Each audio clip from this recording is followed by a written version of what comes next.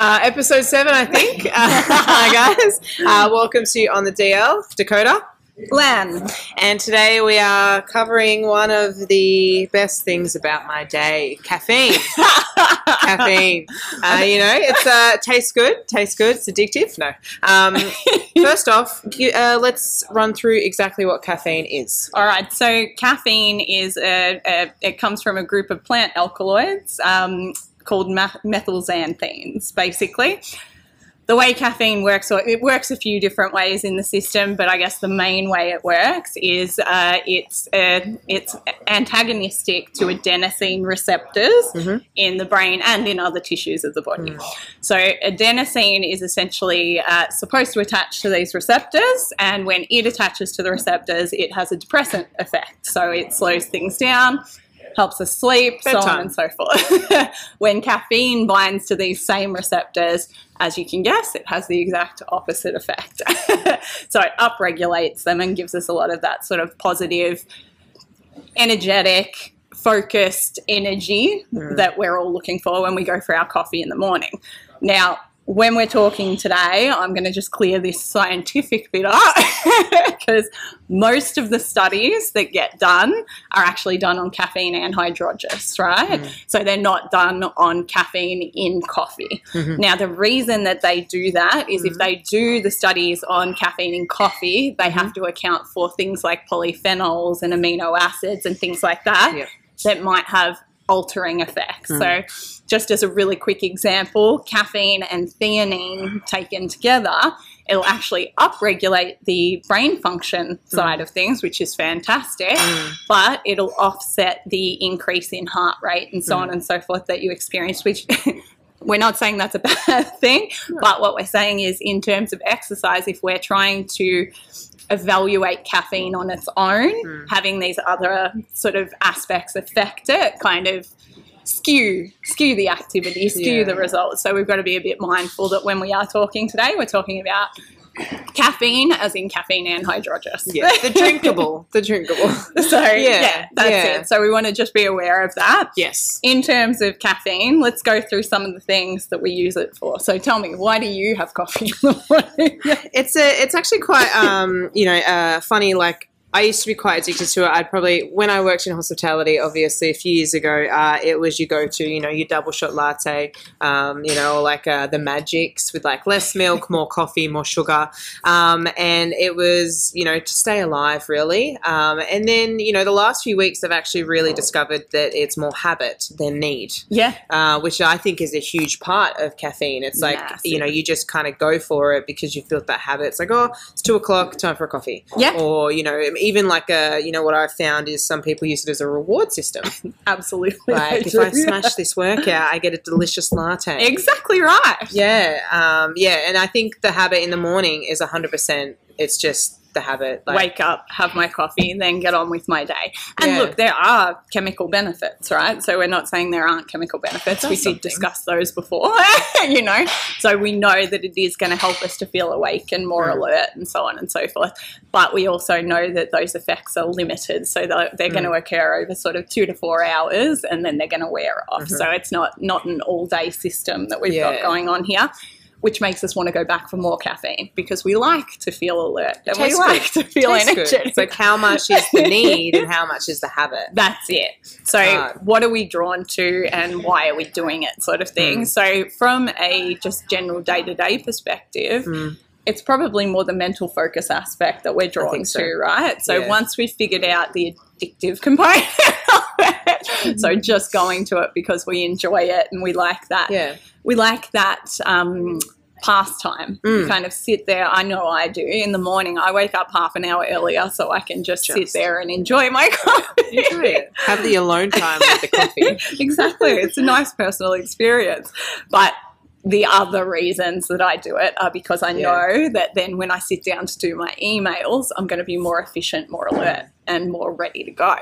So there's definitely both sides of it. So today I think, you know, we'll first cover this, why we do it day to day, and then we'll go into the side of it with sports performance, because I guess that's where training a lot of people aspect, get confused about caffeine. It's funny, like you said, you mentioned like being addicted to it. I was actually speaking to Zach about this last night. It's like, where's the line between doing something that you enjoy and then being addicted to it? Especially because caffeine is considered a drug, right? So caffeine, by all the same as morphine, standards, is considered a drug, which is understandable, but I think we have to look at it from a few different perspectives before we sort of categorize it. So in terms of caffeine addiction, when we're talking about caffeine addiction, it's not an actual addiction. So the reason that most people have this draw to caffeine has more to do with the withdrawals than it does anything else. So when you come off of coffee, you experience all sorts of not such great feelings. Headaches, fatigue, all sorts of things. And because people don't want to experience that, they just keep drinking it, you know, and because there's no real downside to drinking a small amount of coffee just day the money. to day. Just the money. Expensive little. But yeah, there's no significant downside to it. There's heaps of benefits to drinking coffee itself, because I think this is actually a good topic. So I think we almost classify coffee as just caffeine now, don't we? Like people think of coffee and they just think of caffeine. The hit. They don't think of all the polyphenols, all of the antioxidants, all of the great things that are in there too.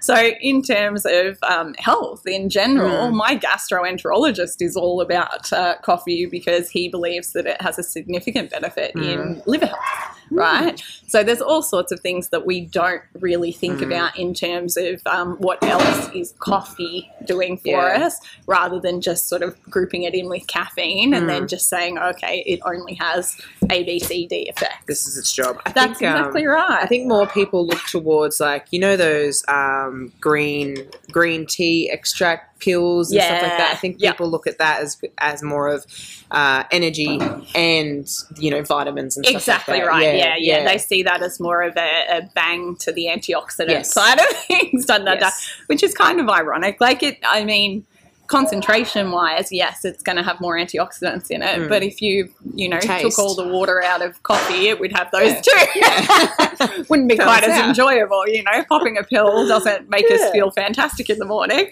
and it doesn't keep my hands warm. No, exactly right. So more bang for your buck, I reckon. Oh, completely. So caffeine, it's definitely... Caffeine and coffee need to be considered as different things. Yeah. But, you know, you're still going to get largely the same benefits from coffee as you're going to get from caffeine. It's all dose dependent, guys. Like, realistically, we don't... When we're having our coffee in the morning, we're not sitting down and planning, all right, how much caffeine are we going to have in this coffee? We all just assume. Pour it and drink it. You know, most people don't even know that there's about 100 milligrams of caffeine in a coffee, in a normal coffee. And how much are we even meant to have? That's exactly right. And who should have how much and for what reasons, sort of thing, right? So I think one of the areas where caffeine is under a lot of investigation is in sports performance. And look, it's one of the best researched supplements, drugs technically, out there, legal drugs. It really is well researched. So I reckon we put caffeine and creatine in a similar park there. They've had so much research and so much support. Even, you know, the Australian Institute of Sport recognises it as a useful ergogenic aid. Like, if they're saying yes, then it's got to be doing something right. Yeah. So in terms of sports performance, we're looking at dosages between sort of anywhere between 2 and 6 milligrams per kilogram of body weight per day. Yep. Dosing of caffeine is specific to the activity that you're doing as well, and timing is specific to the activity too. So powerlifters, for instance, and I'll go through how it affects different sports a little bit later, but powerlifting, for instance, before we even start lifting, we've got about 45 minutes of, you know, activation. All that little stuff that you have to do. That's it. So if we're taking our caffeine an hour before we start, it's going to kick in well before we need it to, and it's probably going to run out before we actually need it. Yeah. So, to get it at that peak concentration, really you want to be taking it in somewhere between 30 to 60 minutes before the hard work is going to start. And for everyone, that's going to vary. So if you're going to run an endurance race, you can pretty much time that on the dot because you know what time you're starting. Exactly. In terms of our sort of sports, it's a little bit more tricky to time it, and it's going to be individually each dependent. to their own. Absolutely. When we're taking the caffeine, we're looking for different effects as well, right? Yes. So in terms of sports performance, most of the benefits are coming from improved cognitive function, right? So we've got more alertness, we've got more awareness, we're sharper, we make better decisions. So all of these things are hugely beneficial. But then there are other effects that caffeine has that can be beneficial, like delaying fatigue. Is very cool, particularly for endurance athletes. Yes. Delaying fatigue is massive. It has an analgesic effect as well. So essentially it has a mild pain relieving effect, right? Which is something that we don't talk about very often. You probably wouldn't even notice it. No. So it's more mild. like because you won't notice the pain as quickly, you're not going to notice that it's having an effect. You're just going to notice that it wasn't as bad as you thought it was going to be. So anything painful, just have a shot. Kind of. To a point. We'll go back to that. By the way, anyone with endometriosis, So there's definitely pros and cons to these things. So we've got the mental performance aspect, we've got the delay and the fatigue, and we have the analgesic response that we're getting from caffeine. All of which are hugely beneficial in endurance. Hugely sports. Positive. Massively positive in endurance sports. In high intensity interval training, there's some really good research as well that shows improved performance, but they're still doing a lot of working around with that. In terms of powerlifting, sort of, I guess, more strength-based sports where there's bigger rest breaks, so on and so forth, the research isn't as clear yet. So we're definitely not saying that it's not going to have a benefit. Good or bad. Exactly but right. Don't hold us to anything. We just don't have a clear-cut answer yet as to what the positive effects are going to be and how significant, right? So when we're talking about sports performance, we just want to think about who to apply it to, when to apply it. Now, having said all of that, it's all going to be dependent on your sensitivity and your tolerance. And that varies person to person. Hugely. You know, like you and I personally have definitely exceeded my tolerance quite bad. Like, you know, obviously like good amount of caffeine, you get a lot of focus. Bad amount of caffeine, you get jittery, you have the opposite effect on the focus. Just goes like you too feel far. horrible. And like you said, like everyone's going to be different. Like I think, you know, tolerance and sensitivity are kind of two different things, I feel. Like sensitivity is one thing, but tolerance can obviously be depicted on if you're ramping up the coffees. Obviously, it's like any drug. You know, if you have one coffee a day, you ramp it up to 2 coffees, and in 2 weeks' time, you're going to need 3. Exactly right. Your tolerance definitely does build. I remember when I first drank coffee, I was at uni, as it is for a lot of people. It's like, oh, how am I going to get through this biochemistry lecture? Okay. Caffeine it is. So I started drinking coffee back then, and a single shot of coffee would keep me going pretty much all day because it just had such an impact on me. Now, not so much. And now I have to be very aware of what time I have coffee, how I have my coffee, so on and so forth, to make sure that I don't build too much of a tolerance to it. So that when I have it, I'm still feeling those positive effects. And it's not to say that you don't still have, you know, it's still binding the adenosine receptors, it's still doing all of that sort of jazz. You're just not getting as significant of a feeling of that caffeine anymore. So realistically, everyone needs to have a play around themselves to find their kind of like a trial and error. Massively a trial and error process with caffeine. So what we always sort of say is start low and then build up if you need to. Yeah, and honestly, day-to-day caffeine, from my perspective, I don't see any reason why it should go past 300 milligrams a day on a normal day. Sports performance different. If you're going to do your first ever marathon, sure. Yeah. We have reason to take 6 milligrams per kilogram of body weight per day. But the everyday Joe. Exactly right. Maybe not. Consuming large amounts of caffeine can also have detrimental effects long term if we're not aware of what we're doing. So let's start with the detrimental impacts, gorgeous one. So I sleep. Sleep is probably the worst one that can be affected. It's funny. Like I was speaking to a client earlier. She has a coffee before she goes to bed, and I would not sleep. I wouldn't sleep. That's adaptation plus, right? Like she's obviously not feeling it. And so the thing is, what people don't realize is just because they can go to sleep doesn't mean they're getting restful sleep. Yes, just because you can doesn't mean it's good. And also what people don't realize is as adenosine kind of during the night, the brain is clearing all sorts of things. It's clearing everything to send messages to get back to normal the next day. If your brain is switched on, it's hard work. It's not going to do that. It's too busy. It's doing what it's supposed to. It's still got these signals saying work. How's it going to clear itself out? So we're waking up in the morning with all of this toxic overload. We're not getting that awakening response that we're hoping for in the morning. So we wake up tired, we go to bed tired, then we get so used to being tired. Then you just have another coffee. It's the new normal. It's like, this is all we do. Everyone's meant to be tired, right? That's right. That's normal. It is just what we assume is normal.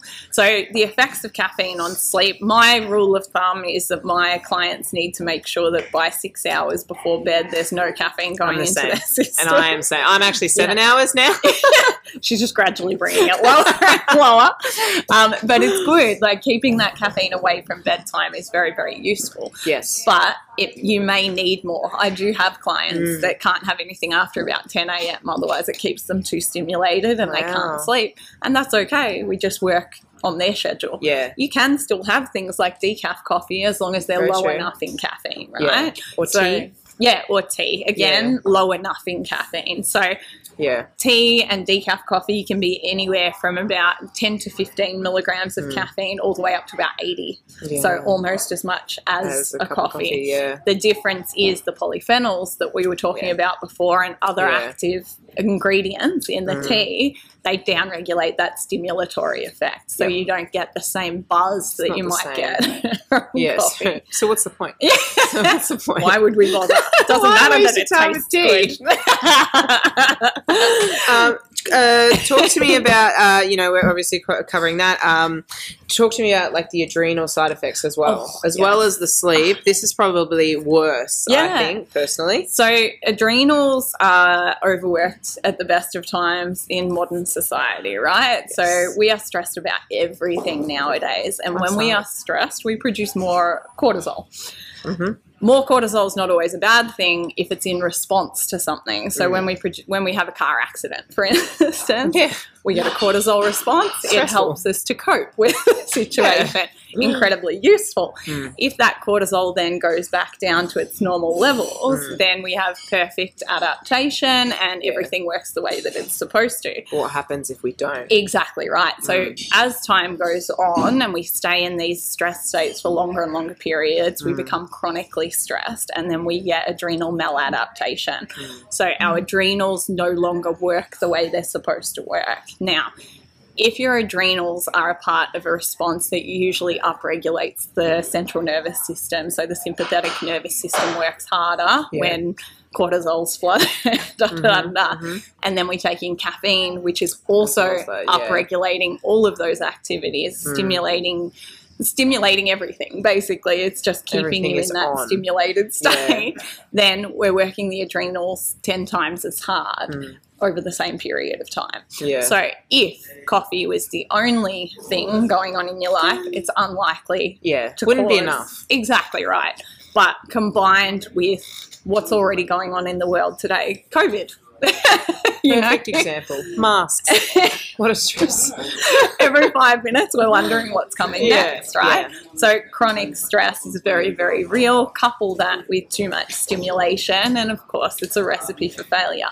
Adrenal fatigue, it comes in several phases. It depends what pracky you talk to as to how they describe it. I describe it as 3 phases. So the first phase is where your cortisol is high, your adrenaline is high, everything's buzzing.